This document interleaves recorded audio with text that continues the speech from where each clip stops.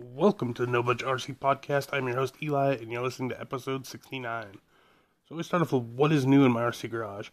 What I have new in my RC garage since the last episode is a front or rear diff kit for an Arrma Success vehicle, and we'll get into why I have that here in just a second. So on Sunday, we had a dry day. It was mostly sunny. Highs got to damn near 50 degrees. So I got a hold of a couple local people here, and we got together for a bash. So I took my new-to-me Arrma Kraton and my Tekno MT410, and one of the guys I was running with had his brand new Arrma Outcast. This was actually his first run on it, and then his girlfriend had a Mini E-Revo. And so we went out and started off running the Arrma Outcast, or the Arrma Kraton, I'm sorry, and I was running it on 6S, and I ran it about 15 minutes, and I only had front-wheel drive. So upon inspecting it, I noticed that the outdrive on the rear diff on the right-hand side is sticking out further than the left-hand side, so I knew it screwed something up in the diff. And so that ended the day for the Kraton. I put it back in the truck and got out the Tekno and ran that the rest of the day, and ended up running 2 battery packs through there. The guy with the Outcast, he also ran 2 battery packs in his. And I think the Mini E-Revo, it has 2 batteries in it, but it was still going at the end of the day. We didn't have any more breakage. They did have an issue with the Mini E-Revo when we first got there. They just put a new radio and receiver in it. And he calibrated it, but didn't test it out. And so what had happened is when we got there, the steering was backwards, but it really wasn't a big deal. I pulled up a video on YouTube, and within about 5 minutes, we had it corrected.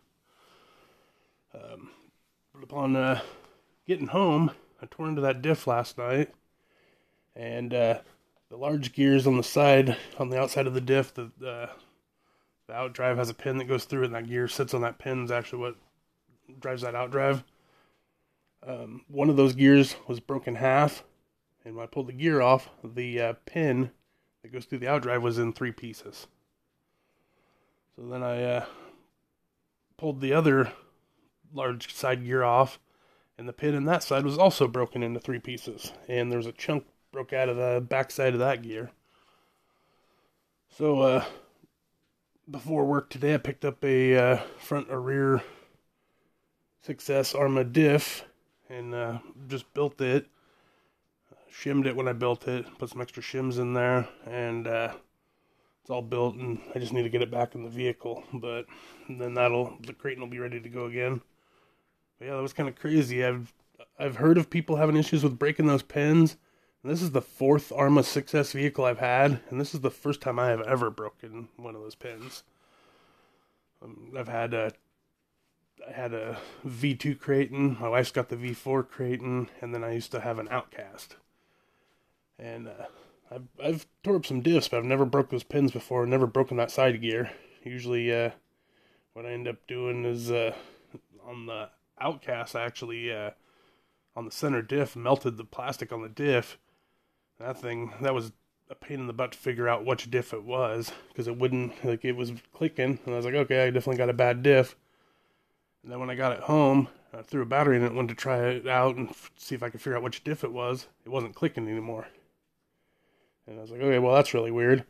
And then the next time I took it out, I ran it about 10 minutes and it started clicking again. And what was happening is when it would get warm and the plastic diff cup was a little bit softer, it was allowing it to start clicking, and it ended up being the center diff.